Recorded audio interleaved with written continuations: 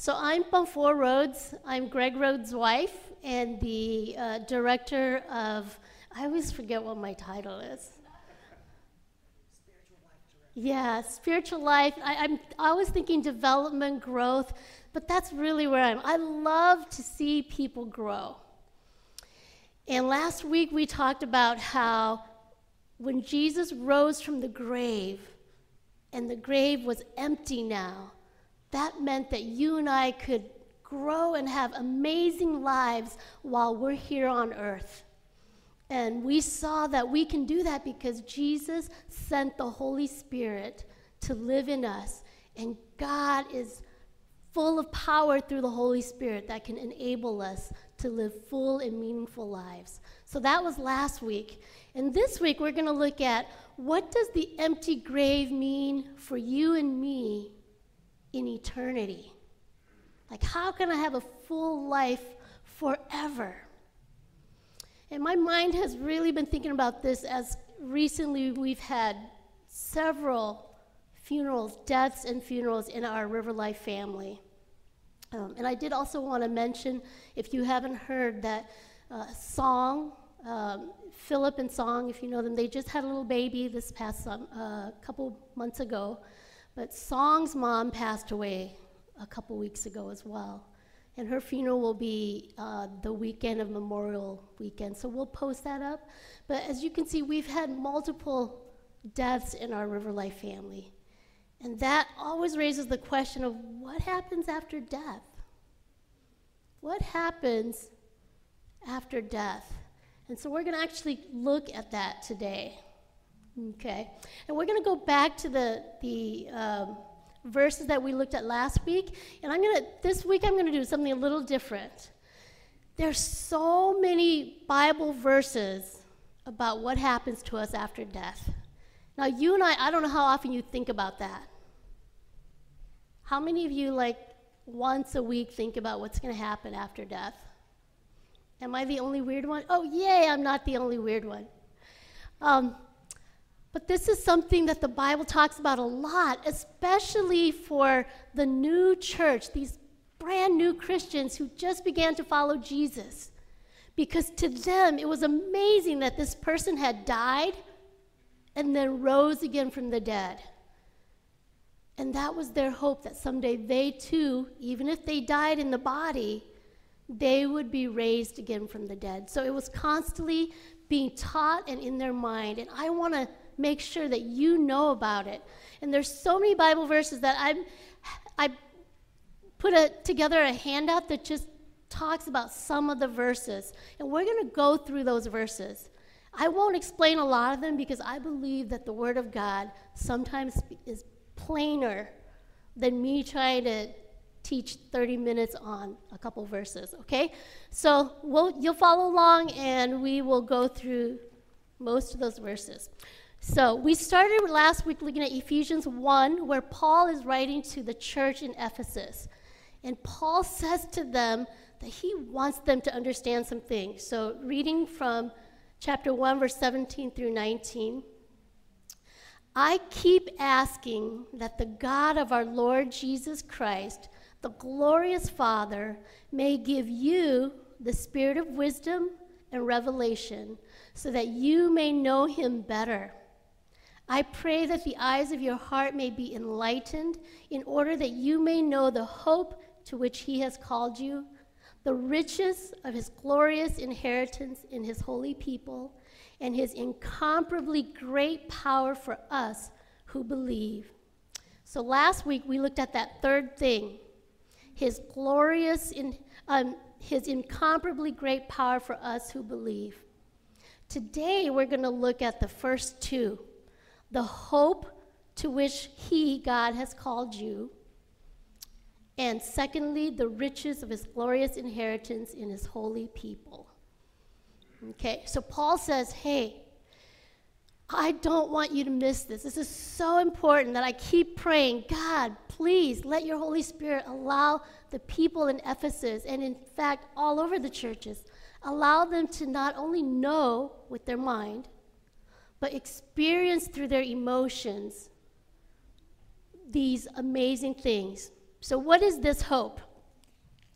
the hope that Paul talks about, the way that the Bible uses the word hope, and even in archaic times, ancient times, the word hope is not the way we use it today.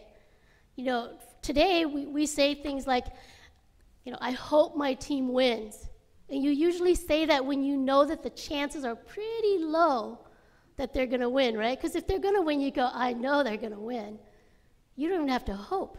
Because hope, in the way we use it, means to wish for something that has a really low uncertainty of happening. Okay? So you wish it, you desire it, but you kind of know it's not going to happen. That's how we use hope. Not so the Bible. In the Bible, the word hope, whether as a verb or as a noun, is used 129 times. In Ephesians, in this book, this letter that Paul wrote to the church in Ephesus, he uses it 3 times. And hope in the Bible is about the absolute certainty that something good is going to happen at a future time.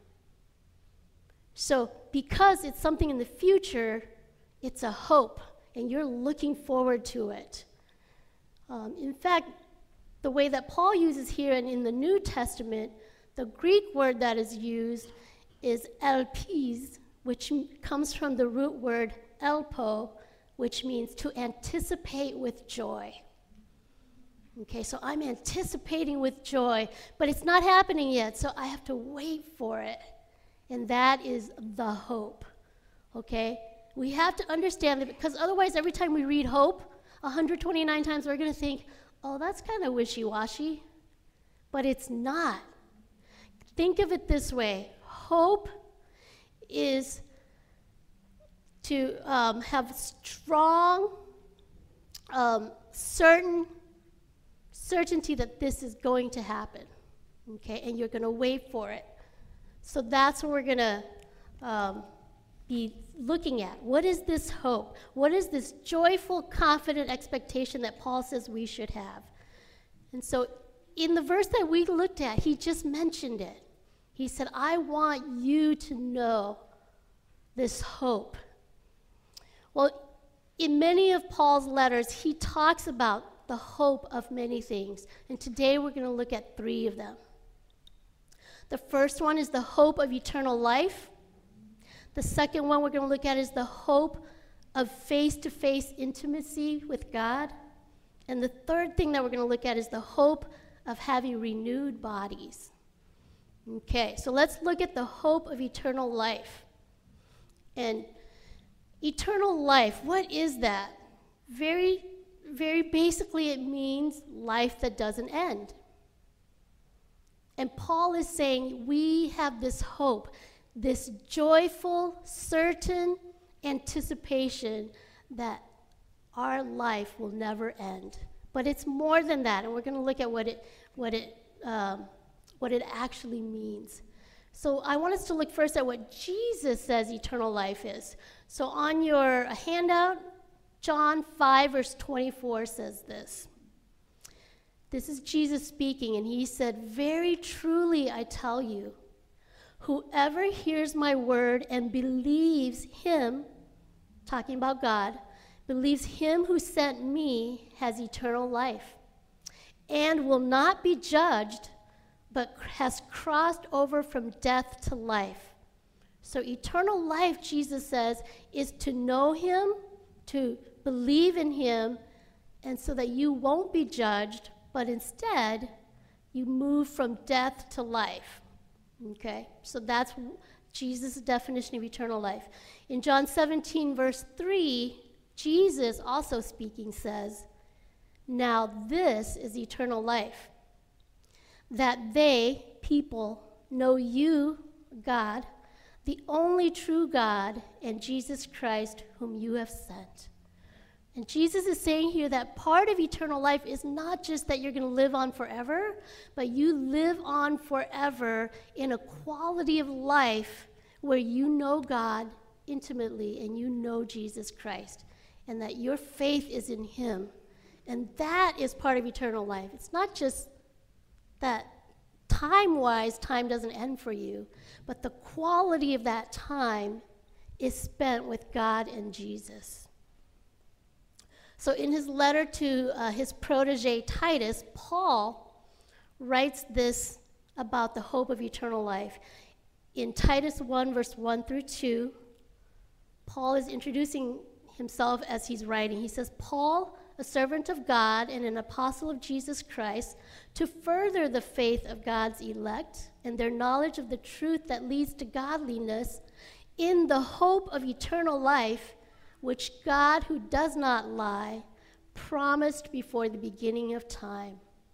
And then Paul goes on to say other things, but he wanted Titus to remember that Paul is preaching this good news about the knowledge of God, but it is not about the knowledge of God.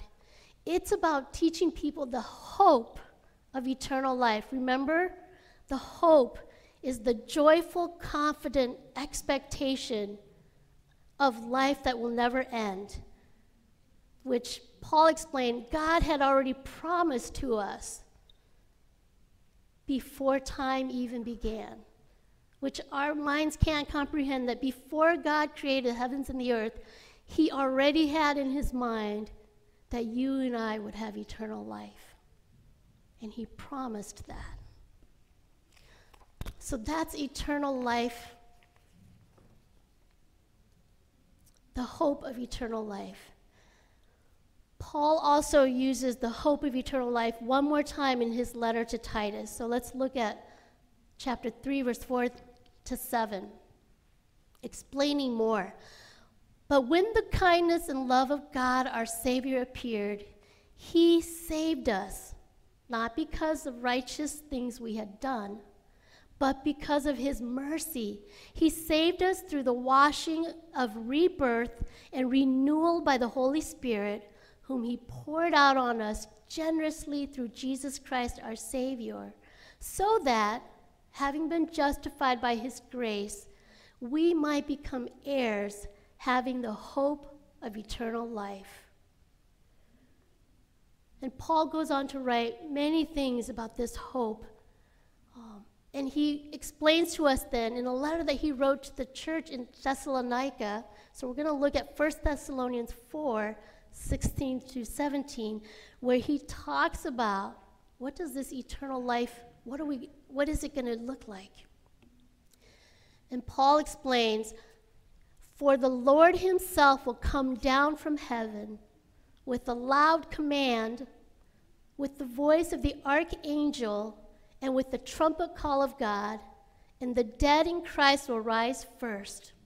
So he's describing that when time ends as we know it, Jesus is going to come back, and the people who believed in Jesus, the dead in Christ, will rise. They will rise from the dead. After that, we who are still alive and are left will be caught up together with them, so we'll join them in the clouds to meet the Lord in the air. And then what happens? And so we will be with the Lord forever. That is what eternal life is. It's not just that your life doesn't end, but it is that your life with God and Jesus by your side will never end. And that is eternal life. So I trust that you put your hope in that. That is your hope, that you will live forever with God. Okay, so that's the hope of eternal life. Let's look at the second thing, the second hope. Because the grave is empty and Jesus is now at the right hand of his Father, we have the hope of face-to-face intimacy with God. So this is the joyful, confident expectation that we will truly know God and we will be known by God. I don't know about you, but in my everyday life right now, there are days where I feel really close to God, and there are days where I feel so distant from him. There are times where I can almost hear his voice, and there are times where it's so dark and foggy and cloudy that I'm like, God, I don't even know what you want or what I should do, okay? But it's not going to be like that in eternity. Here's a beautiful picture of what our relationship with God will look like. From Paul's writing to the church in Corinth, in 1 Corinthians 13, verse 12, this is what he says to them. For now we see only a reflection as in a mirror.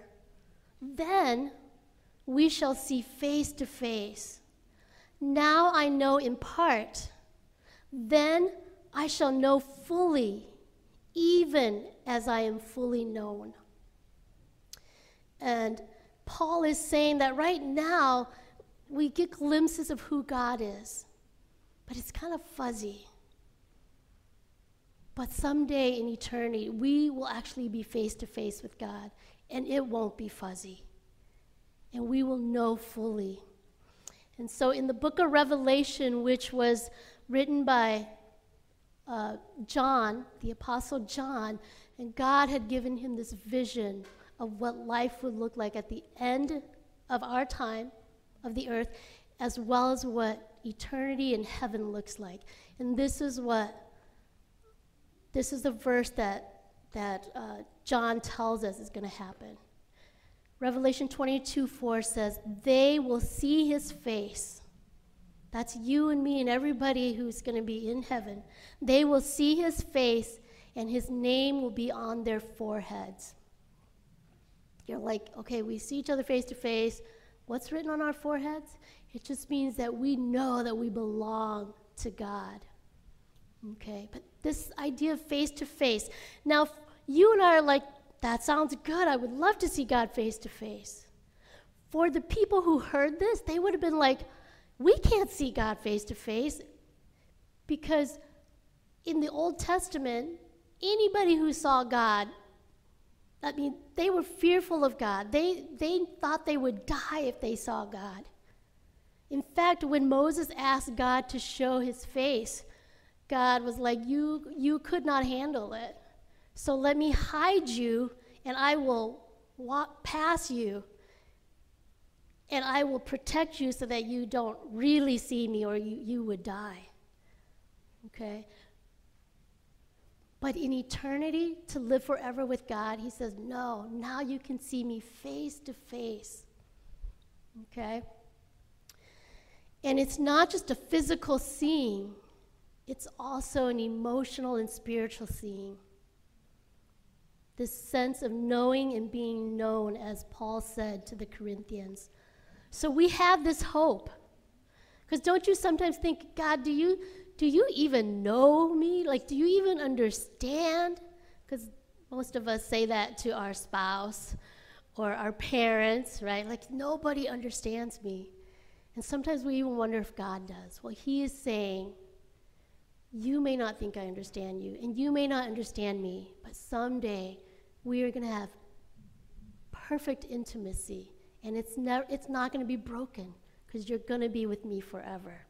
So our hope is that we will have face-to-face intimacy with God.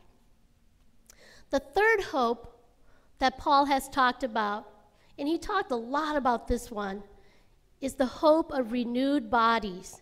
The joyful, confident expectation that this body, this earthly body, will be changed. Okay? So as I'm looking at you all, I'm thinking the average age is maybe 30, 35. Well, I turned 45. Well, no, I'm almost 46. But this year, 45, has been a rough year.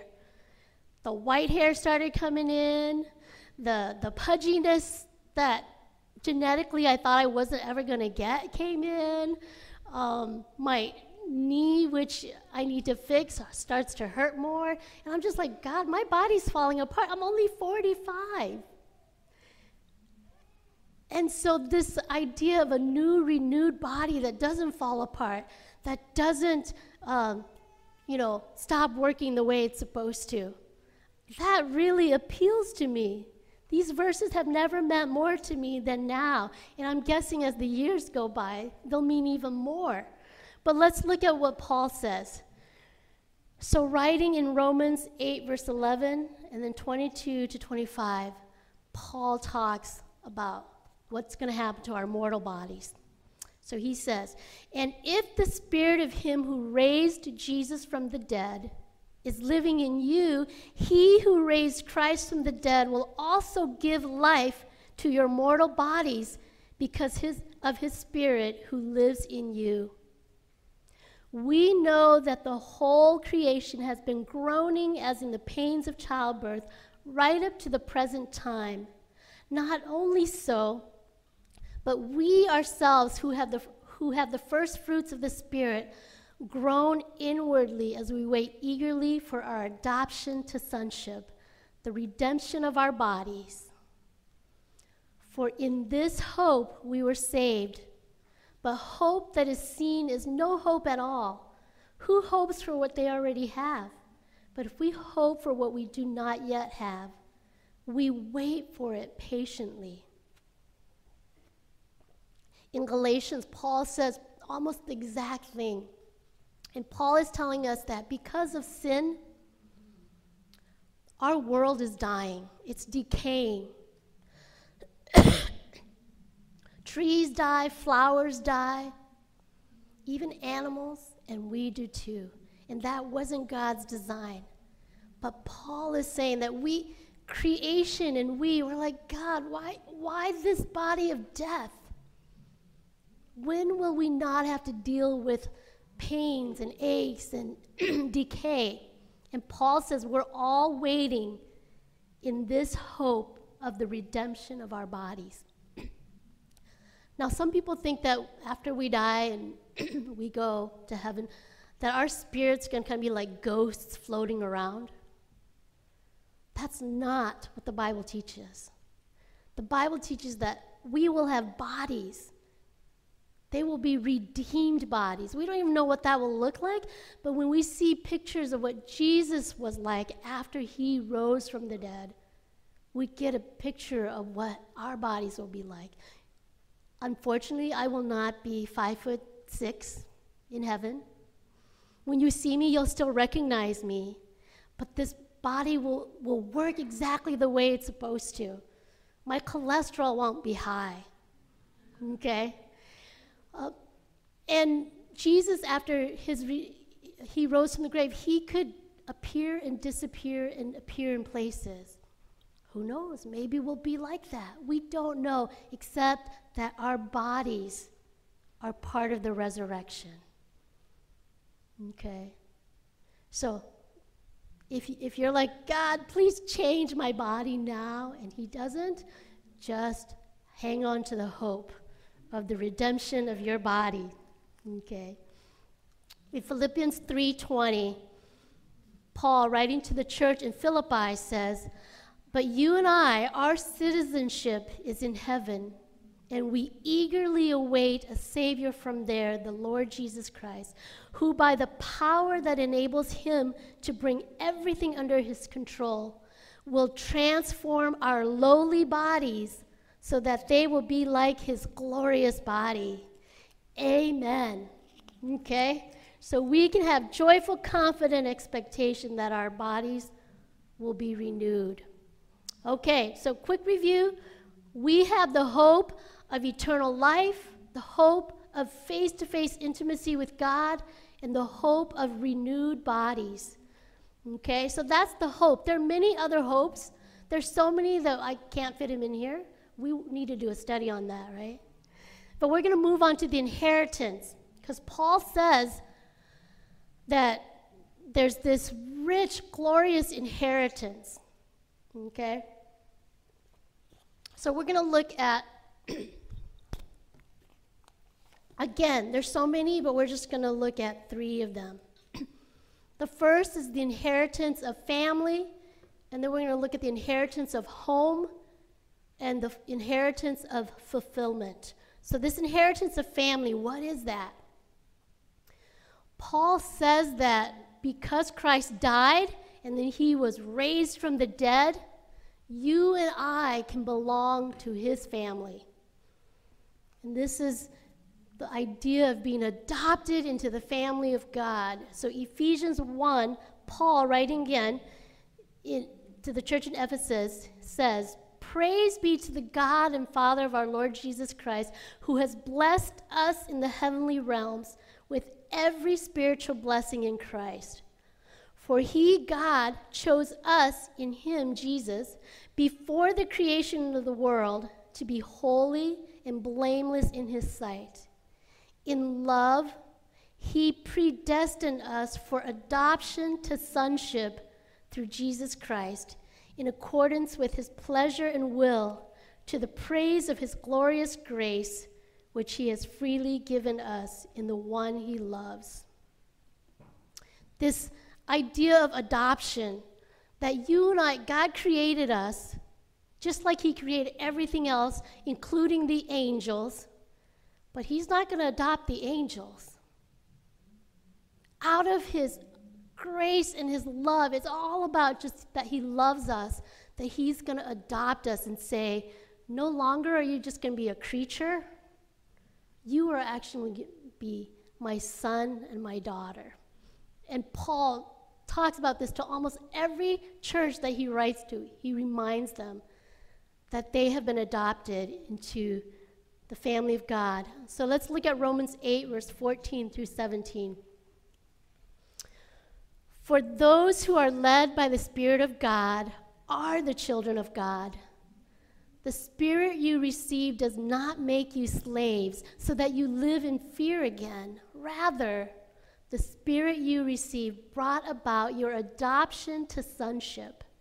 And by him we cry, 'Abba, Father.'" Abba was their word for daddy. So we don't just say, Father. We can call him Daddy, okay? "The Spirit himself testifies with our spirit that we are God's children. Now, if we are children, that also means then that we are heirs, heirs of God, and get this, co-heirs with Christ, if indeed we share in his sufferings, in order that we may also share in his glory." So this inheritance that we get would not happen. We wouldn't get anything if God didn't adopt us and say, "You are now my son and my daughter. Therefore, everything I have also belongs to you." And here's our big brother, Jesus Christ. I don't know about your big brother, but when the next child comes in, they're usually like, "No, mine, mine, mine," right? Not so our big brother Jesus. He says, "I would die for you so that you, everything that my Father has, can also belong to you."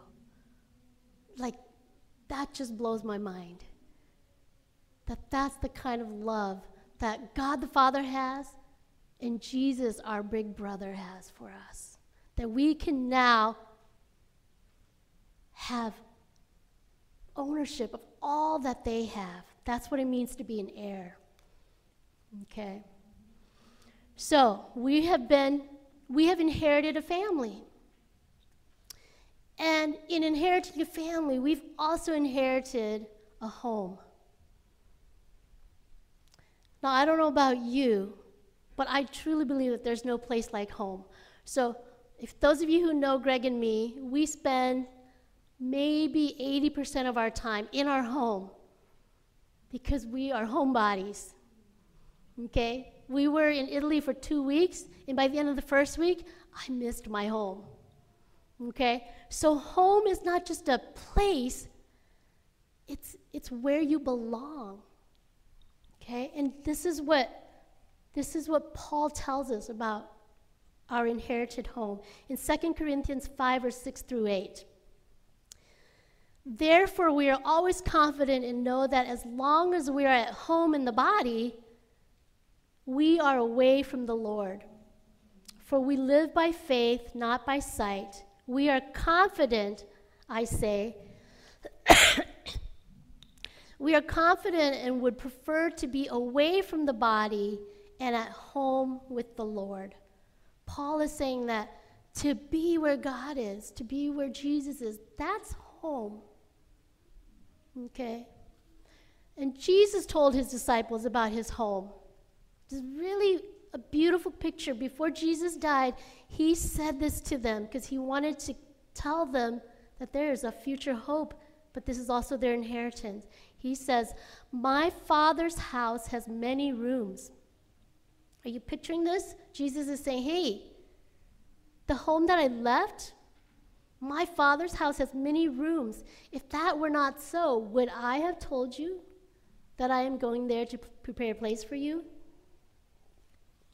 And if I go and prepare a place for you, I will come back and take you to be with me, that you also may be where I am. Home is where our Father lives. Home is where our big brother lives. And home is where we will live forever. So when I was away in Italy and I missed my home, I missed my bed, and I missed my puppies. And I missed you all too. But it's this sense of not just a place, but a place where all whom you love are also there. And we've just inherited that. And last but not least, we inherit fulfillment. The inheritance of fulfillment is where we get to do what we were made to do. We get to do what we were made to do. Now, God created us, and usually when a creator creates something, the creator has a purpose for that thing.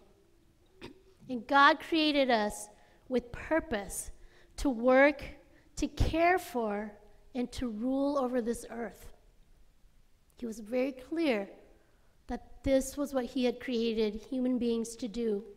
But when we chose to do things our own way and to not obey God, we lost that sense of fulfillment.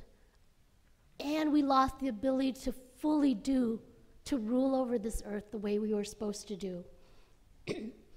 And we will see that through Jesus' resurrection from the dead, our purpose is restored. So in Ephesians 2, verse 6 through 7 and 10, Paul tells us, "And God raised us up with Christ and seated us with him in the heavenly realms in Christ Jesus, in order that in the coming ages," that's the future, "he might show the incomparable riches of his grace expressed in his kindness to us in Christ Jesus. For you and I, we are God's handiwork, created in Christ Jesus to do good works, which God prepared in advance for us to do." Now, most of the times when we preach that, we talk about right now here on earth, God has created something for you to do, which is totally true. And I'm going to tell you that in eternity, God also has work for you to do. So if you believe that you're going to be sitting on a cloud, strumming on a heavenly instrument like a harp, some of you might do that because that might be your gift. It won't be mine. Okay? But God is going to have work for us to do. And here's a picture of it. In Revelation, again, John, seeing what's going to happen, Revelation 22, verse 3 through 5, he said, "No longer will there be any curse," because the curse was death and dying and decay, "but the throne of God and of the Lamb will be in the city, and his servants will serve him." God created us to serve God, to do the things that God needed and wanted us to do. Verse 4, "They will see his face, and his name will be on their foreheads." Verse 5, "There will be no more night. They will not need the light of a lamp or the light of the sun, for the Lord God will give them light." And here's where we fulfill our purpose. "And they will reign forever and ever." Did your parents ever tell you that your true inheritance is that you are a prince, a princess who is going to reign, and not just reign, but forever and ever? That's what it means to inherit. God is the king of the universe. And he says, today you are my son, you are my daughter, and that means you are also going to rule in this kingdom with me. Are you excited about this hope that we have, this inheritance that we have? I told Greg that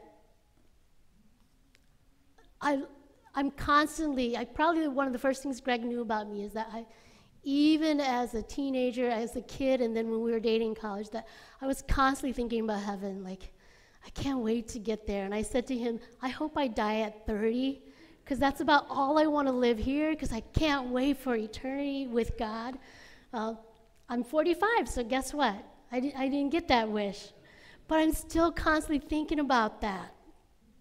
And that today, I'm surprised I didn't cry today, because I just want so, I could feel the passion when Paul says, I want you to know this. You gotta understand this, because you don't understand. Paul was like, I suffered because I know this future glory. And he even said, you know what, Jesus? He suffered because he knew this future glory that was going to be his. And that's what I feel for you. I want you to grasp this and to understand this. But here's something that I think might blow your mind. The way that Paul wrote to the Ephesians and says, I pray that the eyes of your heart may be enlightened in order that you may know the riches of God's glorious inheritance in his holy people. One translation is that you are God's inheritance, that you are God's glorious inheritance, and that's how he sees you. Because Christ died for you and rose from the dead, that now God gets to have you.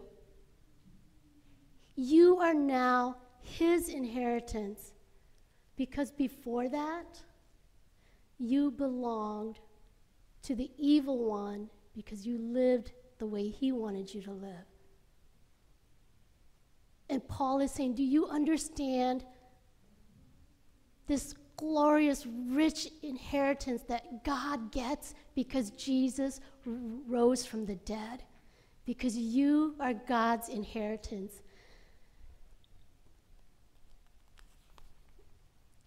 In 1 Peter 2, verse 9, this is what Peter calls us. But you, those of you who follow Jesus, you are a chosen people, a royal priesthood, a holy nation, God's special possession, that you may declare the praises of him who called you out of darkness into his wonderful light. You are God's special possession. You are his inheritance. And in Deuteronomy, this has good precedence, because in the Old Testament, in Deuteronomy 32, verse 8 and 9, let's just read verse 9. It says, for the Lord's portion is his people. Jacob is his allotted inheritance. So in those days, when a father is about to die, he would break his inheritance into portions. And the first son would get twice as much as the second son, okay? But that would be your portion, your inheritance. And Deuteronomy is telling us that we now, back then it was the people of Israel, Jacob was God's inheritance. So you are God's inheritance. And that is a beautiful thing. So I want to end with this. We've read lots of verses, so I want to read something from Chip Ingram's book on the real heaven, what the Bible actually says. And if you're interested, if you're thinking more, you're like, oh my goodness, what this 30-minute, 40-minute talk was just a little taste of the future, I'd highly recommend this book. But here's what he says. Above everything, our Heavenly Father longs to be with us. He can't wait for us to come home and be with him. As a child of God, you already have a place prepared for you there. You carry the family name, and so you belong there. But heaven isn't complete until you come home. God doesn't get his full inheritance until you and I are there with him. That is amazing. So I want to ask you, what does the empty grave mean for you? What does the empty grave mean for you? Have you received the hope in the inheritance? If you haven't, then Jesus invites you to receive his empty grave. And he says in Romans 10, verse 9 through 13, if you declare with your mouth Jesus is Lord, and you believe in your heart that God raised him from the dead, you will be saved. For it is with your heart that you believe and are justified, and it is with your mouth that you profess your faith and are saved. As Scripture says, anyone who believes in him will never be put to shame, for there is no difference between Jew and Gentile. The same Lord is Lord of all and richly blesses all who call on him. For everyone who calls on the name of the Lord will be saved. And if that is you, and you're like, I don't know this hope, and I don't have a part in that inheritance yet, it can be yours today. And for those of you who already know the hope and are already part of the inheritance, I would call you to Colossians 3, verse 1 through 4. Since then you have been raised with Christ, set your hearts on things above, where Christ is, seated at the right hand of God. Set your minds on things above, not on earthly things. For you died, and your life is now hidden with Christ in God. When Christ, who is your life, appears, then you also will appear with him in glory. Let's pray together. Glorious Father, I pray that you will give each one of us the spirit of wisdom and revelation so that we may know you better. I pray that the eyes of our heart may be enlightened in order that we may know the hope to which you have called us, the riches of your glorious inheritance in your holy people, and your incomparably great power for us who believe. Amen.